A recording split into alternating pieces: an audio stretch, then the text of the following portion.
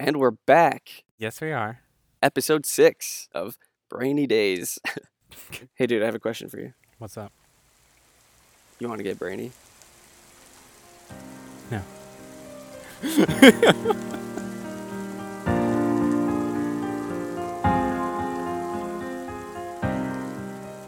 So today, we're going to be talking a little bit about what it's like to be a graduate student. So master's degree or whatever, PhD. And I'm going to try as hard as possible to say PhD and not peach tea. Peach tea? It Peach just tea? sounds like I'm saying Love peach me tea. some peach tea. And yeah, I want to know that people know what I'm talking about. Yeah. So, as a quick little summary of what we're going to chat about today, in addition to just doing the degree and getting the work done and taking the classes, and some of us have to move to a new area and whatever. So there are all these really intricate mental avenues that come along with being a graduate student. Lifestyle things that we have to figure out. And there's not much guidance for. You're just kind of on your own.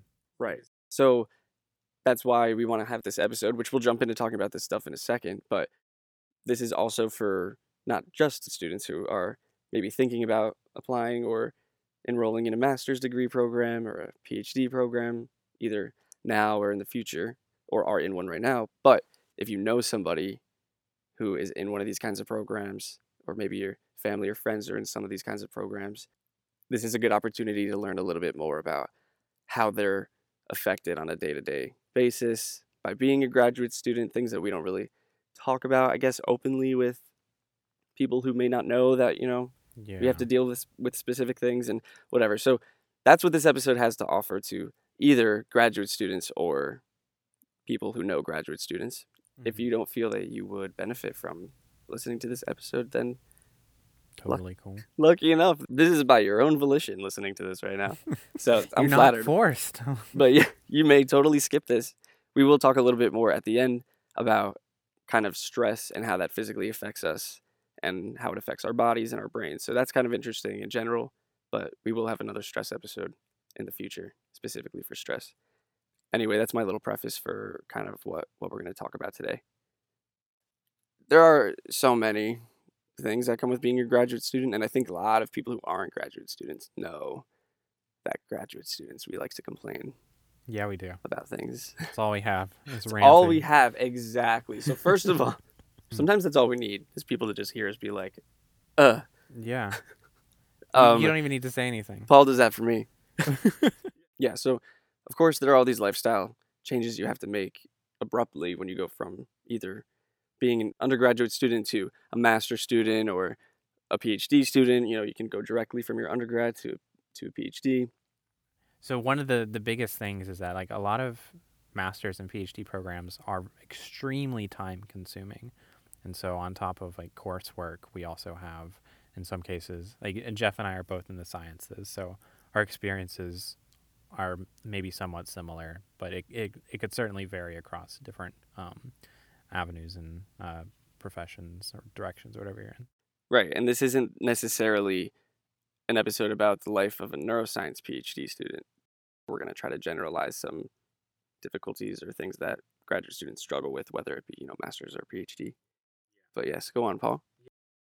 Yeah, but it is very time consuming in the sense that we have courses and we have research or theses or dissertations that we need to be working on, which is usually, in a sense, sort of extramural from the coursework that we are required to complete. And so there, at first, is just a lot of things that we have to immediately start thinking about and juggling as soon as we start a master's or a PhD program. And one of the big things that you might hear a lot of PhD or master's students talking about is time management. It's all about time management. It's like the one thing that we have to figure out. And everybody has a solution for it, and everybody has to figure it out differently. Yeah. So the solutions often feel not useful all the time. Although it's always helpful to hear new techniques on time management. Yeah, but I mean, honestly, it feels like everybody has to figure it out on their own. And like I've done a master's and I've completed 1 year of my PhD, and I cannot say that I figured out time management yet.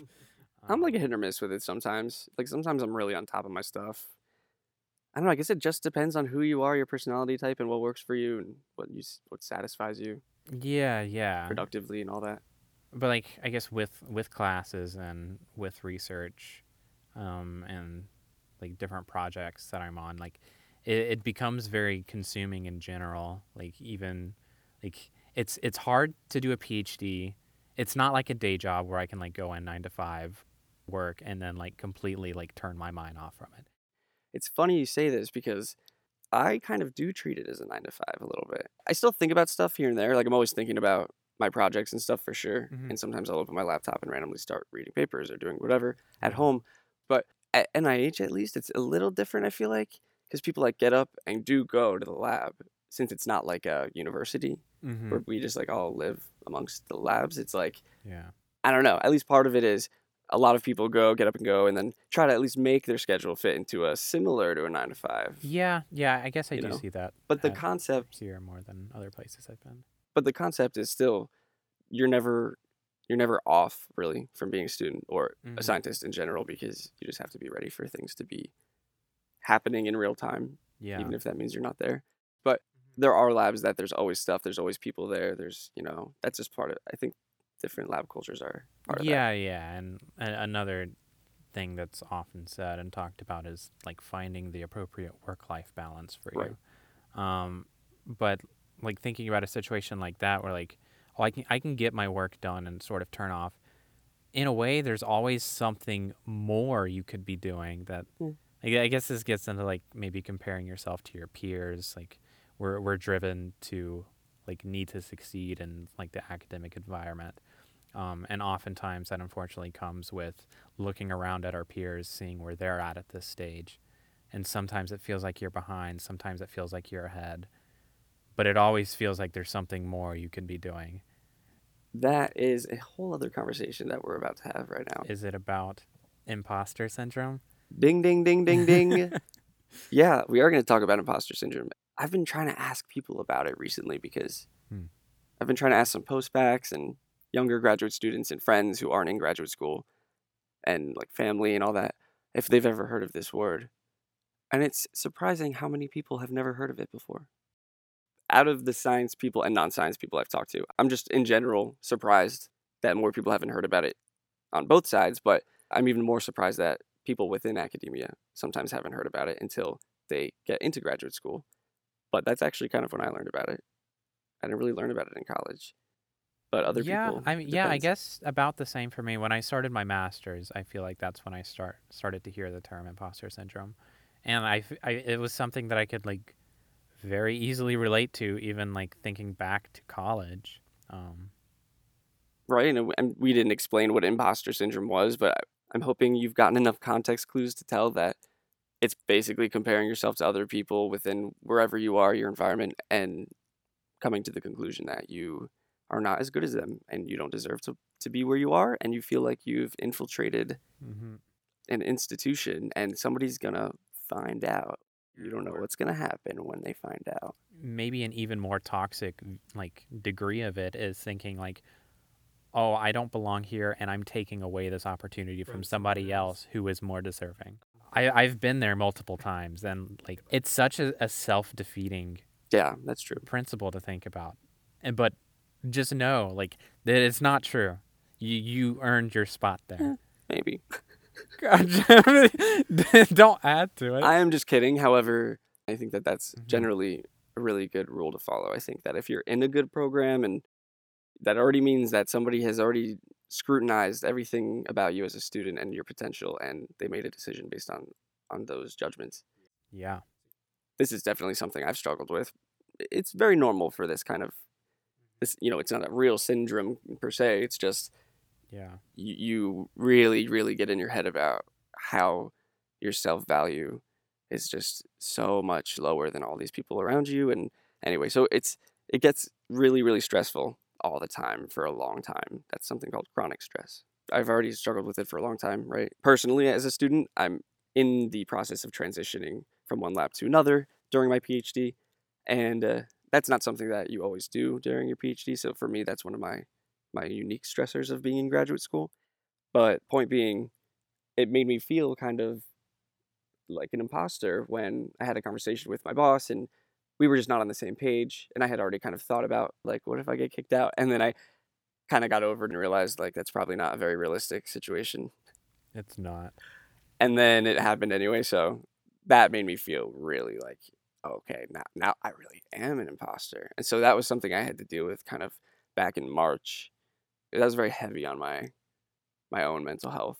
And that's something I try to be open about and all Mhm. that stuff because it was like just also for me it was out of left field and whatever, that's a whole other story, but everything's good there and I'm progressing in graduate school. But that experience I was like, wow, I've never been more solidified about feeling like, oh, this is it.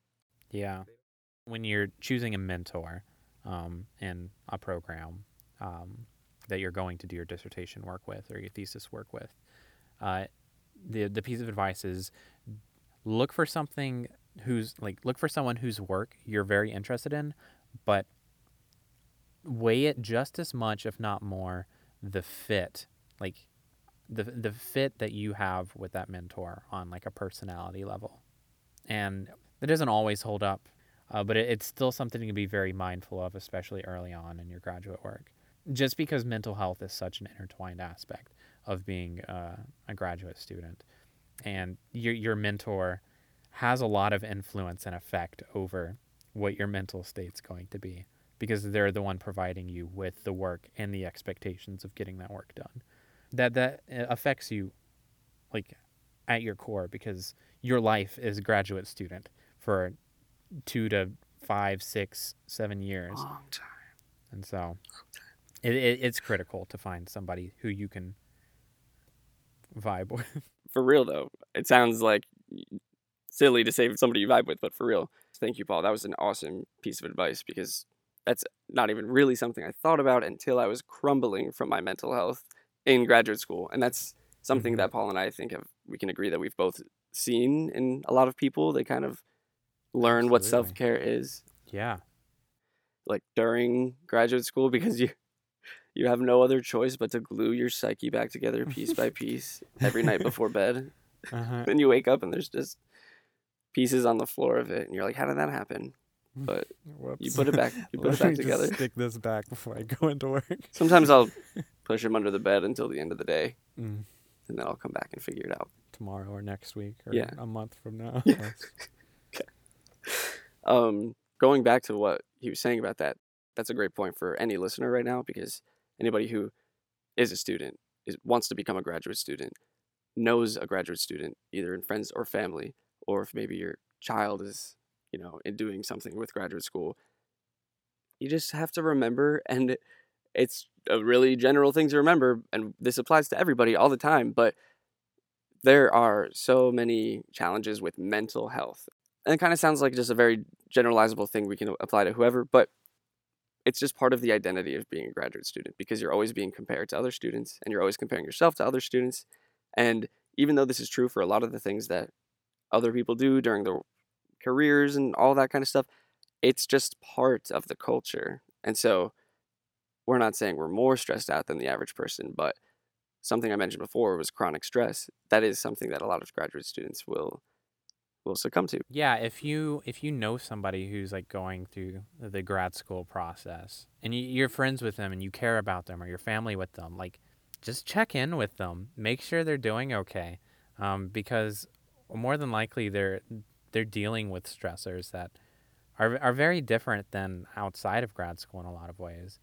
There's also just not a lot of, unfortunately, there's not a lot of avenues to speak about it, and so a lot of people do get trapped in their own bubble trying to figure out what's going on. Um, and like just general depression and anxiety can like be at a high baseline for a lot of people as they go through the process. Yeah. And so just like letting them know that like, hey, like if you need to talk, always here. Like you got this, buddy. Like, I mean, it's funny because it's like, I always say that the first year of graduate school was the year that I discovered anxiety. hmm. And what a year, man. Let me tell you.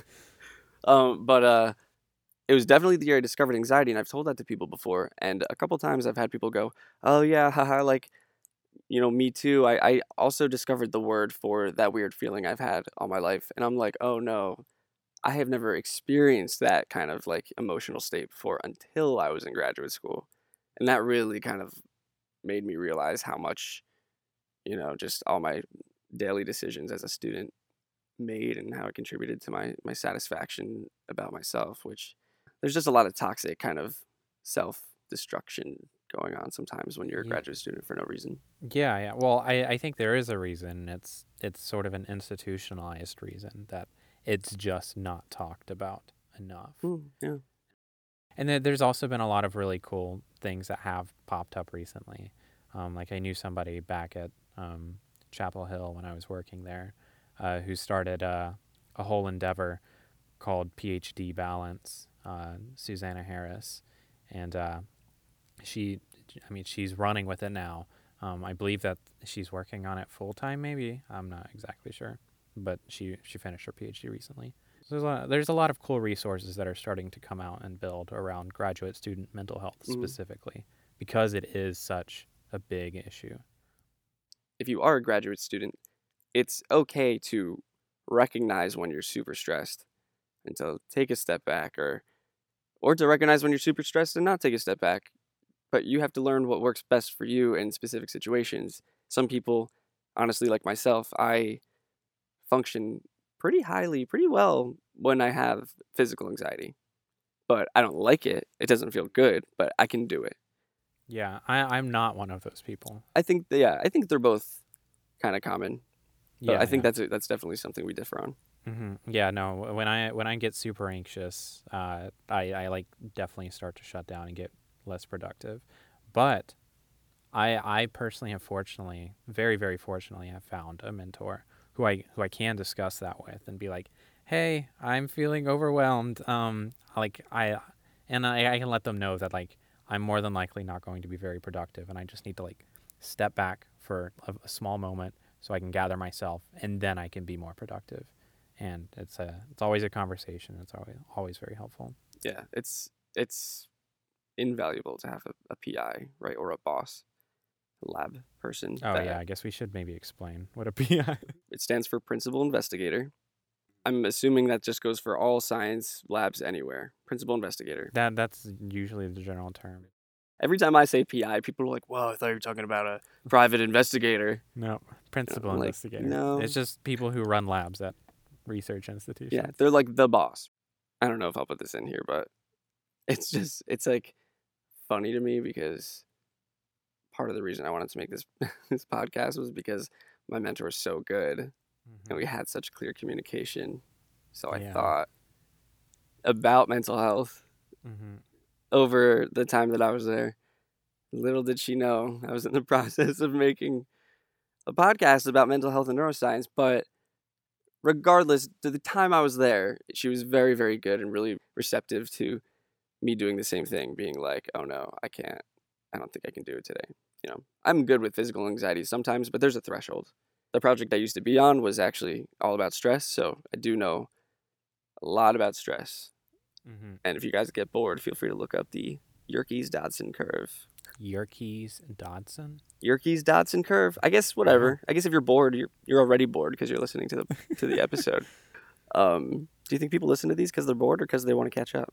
I think it's because they're super interested and supportive of what we're trying to do Aw, here. thanks, guys. So the Yerkes-Dodson curve, and I don't have to get very much into it for you to understand it, but it's basically just a relationship between stress, which we can also call arousal, right, and our performance and doing specific things. So different events have different what we would call good or bad performance, right? Like remembering a specific amount of items on a list. That's the more you know, the better you perform. So the relationship that's described by the Yerkes-Dodson curve shows that a little bit of stress will increase our performance, but then you get to a threshold where you kind of peak at your optimal level, where your optimal arousal will give you the best performance, and then it kind of goes down after that. So it's like an upside down U. You can think about it. It's called an inverted U. So like low stress usually corresponds with like low performance, and then as you start gaining stress, you start having greater performance because it's motivating you, and then as the stress becomes too much, your performance starts going down because it's overwhelming. So that's a good interpretation. That's part of, what makes it so interesting is that it doesn't necessarily have to be something that is or isn't motivating you or something that you're cognitively even aware of. It could be stressors, like you could be like getting poked a certain amount of times and then take a test Oh. and like do more poorly on the test if you got this many pokes, but if you got Mm. this many pokes, you maybe did better, but if you got, this third level of pokes, then I you see what you're wouldn't saying. wouldn't have done well. That's why you like also said like arousal. Like it like puts you in like Right. a heightened state where you're maybe Yes, more exactly. aware or like And so that heightened state, which I'm really excited to have this conversation for another episode, but that heightened state of optimal performance is also what we know as flow, which some people know as getting in the zone or whatever. The flow state is basically just a state in which we are aroused by our environment in some way at the optimal level, and we're doing the best that the we best we can, can. but in a good way. We are doing, Yeah. better task performance than we may be without that amount of arousal. Mm-hmm. And when you feel anxious, when you feel very anxious, that's an example of having very high arousal. So this works differently for some people, right? Some people are really physically anxious, and that is enough to just freak you out as an objective concern. Oh no, I'm shaking before a presentation. Then chances are you're not going to get up on stage and be able to talk yourself down. But if you're a little nervous and you're like, okay, well, I think I can do this. I'm well prepared. I did my Mm-hmm. stuff. I can probably do it. I'm a little nervous, but I can probably do. And then you open your mouth, and sometimes you just go into autopilot, and you just can really, really crush a presentation because you're highly focused and you're highly aroused, but not too aroused. Gotcha. So it's almost more like excited rather than like stressed out. You can think of arousal as very neutral. Mm-hmm. We can have high or low arousal, but you can have good or bad arousal. Gotcha. So you can think of, if we're excited, that still means we're stimulated, but doesn't necessarily mean we're stressed out. I thought that was a pretty cool relationship Yeah, no, to talk definitely. about. I had never heard of the curve before. So The Yerkes Dotson curve, yeah, really, really cool. And so, one more lifestyle thing that I really struggle with.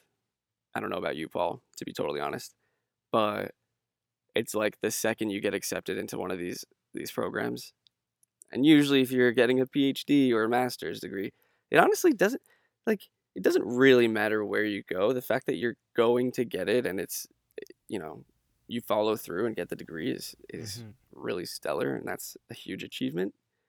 So once you get into these programs, no matter where you are, all of a sudden everybody has these high expectations of you. Just yesterday they didn't, and all of a sudden they're like, "Wow, congratulations, you're going to be great." And this is awesome and supportive in a lot of ways. But for me, I remember just being like haunted. I was always kind of like the nerdy academic of the family, and like I was like, oh, now I really have to do it, Yeah. No, and they're all watching. yeah. So I feel like in a way, I've kind of experienced that too. Absolutely. But maybe my experience obviously has been different because I'm not you. But I guess like coming from the masters where I was doing graduate work with the same mentor that I have now during my PhD, and like the expectations were high during the masters, but they were reasonable, and my mentor always like made sure to know that like this is more about coursework right now, and like the research matters, but it's not like the precipice of what your master's is focused on. And so like the expectations were still high, and like my mentor wanted me to succeed. Except now being in a PhD program, um, it's clear, and it has been made clear to me that like the expectations have gone through the roof. It depends on which perspective you're talking about, I think. And perhaps so. Yeah, it's hard to see being in the seat of the graduate student like what's appropriate. Mm. But I feel like I have physically felt in conversations that the expectations have gotten higher. That like the stuff I should know, the stuff I should be reading, the stuff I should be doing day to day during this PhD, like there's more to it, and I like my performance should be higher in certain aspects. And it's a slow transition for me getting there, and I feel like I'm getting more comfortable with it, and it's making sense as I learn more, but I don't feel like I'm there yet, and so like it's always hanging over me. And a lot of mentors, and particularly for science, aren't trained how to In teach. teaching, yeah, that is something I do not know if people know. So the people who are our bosses, those PIs, those are just like pure scientists usually. Hmm. Usually they're not people who have taken a single course on education. Yeah, like maybe they've TA'd or had to like teach Right. like a lab or maybe Yeah. even a course for a In graduate semester school in graduate school. years ago. And then they get hired by academic institutions where part of their package, part of their deal is that in order to get some funding, they have to, one, apply for grants from funding institutions to give them money to run the research. Which we'll talk about it more in the future too. Yes. Go on. But then they also get some stability and some pay from the academic institution that hires them. And what they have to provide is teaching. And so it's, in a lot of cases, it's oftentimes not like the primary focus of these researchers to teach. Some people are naturals and they're great and they're awesome and they run with it and it's a beautiful thing. In fact, I would say that I'm a black sheep when it comes to an example of a PhD science student in general. Who any PhD student who wants to teach that that has research involved in their field. Usually your goal is to, have a lab and run a lab and then oh yeah, also teach. But what I want to Yeah. do is I want to teach. I want to be a professor, at a university or a college. That's always been my goal. It's my current goal at the moment, prone to possible slight change. But it's not necessarily common for somebody to want to teach as much as I do without wanting to really do that much science in the lab. I wouldn't mind doing some science in the lab, but it's very common to really focus on the research, and then your deal is that you have to teach the kids as well. And that also does start it also can be sort of translated to like a mentor mentee relationship. Um, Often there's really no training except through experience. Like maybe you're a graduate student and you're like mentoring like an undergrad, or maybe you're a postdoc after your PhD and you're mentoring a graduate student in some capacity. But I think the amount of mentoring that a PI has to give to a graduate student, because a graduate student has so much to learn. They're there to learn. They're there to learn as much as they possibly can about something that they care about. And it, it's the mentor's job to help them facilitate that. Um, but there's no formality in training mentors on how to be good mentors. And so it's a learning process for them. It's a learning process for graduate students. Yeah, it's hard. And sometimes it really doesn't work out the way you're thinking, regardless. So Yeah, it's hit or miss for a lot of people. I think that's one more thing I want to mention before we kind of wrap it up with some of the life of a graduate student things is that if you do make a choice and it doesn't work out, you just don't hate yourself for doing that. Don't It's no. fine. It's fine. It happens to people. It's not a bad thing. And the one thing I tell people when they're going through tough times is that you are in graduate school for yourself. You are Yes. not there for your mentor. You are not there for other people. You are there for yourself. So if you feel like something's not working out, do what you can to change it, because the more comfortable you are, the more productive you're going to be, the happier you're going to be, the more fulfilled you're going to feel in doing what you're doing. I definitely agree. So one thing I wanted to kind of mention, which we'll talk more about for its own specific episode because it's maybe even more than one episode because it's very, very interesting and complicated, but so interesting is the stress system in our bodies as humans. So all these things we've talked about so far, it's really not just things that graduate students would complain about. These are things that cause the physical release of stress hormones within our bodies, right? And different things stress different people out. So everybody is different to an extent, but we do have a way to measure when we are feeling physically anxious. And like I said, that's through an example would be stress hormones. A stress hormone a lot of people know about would be cortisol. That's maybe something that scientists know about, but basically you can think of cortisol and even epinephrine, which we've mentioned before, which is adrenaline. These are two hormones that are involved with how we perceive stress from our own personal brain chemistry. And there's a relationship with the brain and the body. So the brain, for example, if there's a stimulus that's stressful, such as a lightning strike, right, or a thunderclap or something, and you hear it and it stresses you out, what happens is that your brain, after all the sounds get to this part of your brain and you make the conclusion that something scary just happened, then a part of your brain, which is the pituitary gland, the pituitary gland will send a signal, the molecular signal, through your blood to your adrenal medulla, which is on your kidneys. And then that'll release cortisol and epinephrine into your bloodstream. And then cortisol and epinephrine will go back up to your brain and click around in the receptors up there. And depending on what's going on in your brain, it'll affect some of us differently. Some of us, like I said before, will have an advantage, and some of us will have a disadvantage with different kinds of stressors. And so the HPA axis is what regulates that cycle. And so if you want to learn more, you can look up specifically the HPA axis. Yeah, but we'll probably talk about it in a future episode in more detail, maybe. Yeah, definitely. I thought that stuff was really interesting because it taught me that it's okay to feel anxious sometimes, because sometimes it's not my fault. Sometimes there's just, my body's just reacting and producing these hormones that are literally created to stress me out and actually induce what I'm sure a lot of you have heard is called the fight or flight response. Mm-hmm. Right? That's the whole point of those hormones, is to be like, should I get the heck out of here or should I keep going? Yeah. But so understanding that there are literally molecules in your blood when you're being stressed out, if somebody's sitting next to you poking you over and over and over and over and over and you're getting really annoyed, it's okay that you're getting annoyed. It might also be just how the cortisol and how the stress hormones are affecting the part of your brain that can get you annoyed, because that's how it works. Mm-hmm.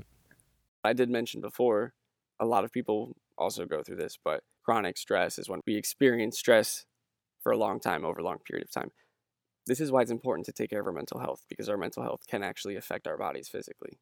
So going back to being a graduate student and experiencing whatever level of stress you might be, or maybe you're not, maybe you're kind of killing it, then feel free to just, go be perfect somewhere else, I guess. No, but this is why it's important to be aware of it. And there are a lot of things to understand about stress and how they affect our bodies, and if we stress other people out, like what that really means. And that's kind of how it can apply to any human who understands it a little bit. Mm-hmm. And then, I mean, it also gives a little bit of hope. Like, it is, stress is this very biological thing that's going on. And so there are ways to manage it, whether that's like small things like breathing exercises in the moment or lifestyle changes, because we like graduate students so often internalize like deeply these super high expectations, and like that can be what leads to chronic stress.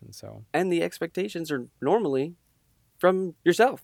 Yeah, most of the time. So it's really like you're a failure to no one else but yourself. And Mm-hmm. that just gives you this internal, ongoing dread, stress hormone situation. Yeah, that's why you feel dread, mm-hmm. because of these kinds of hormones. Guys, this is why we experience some of the feelings we do.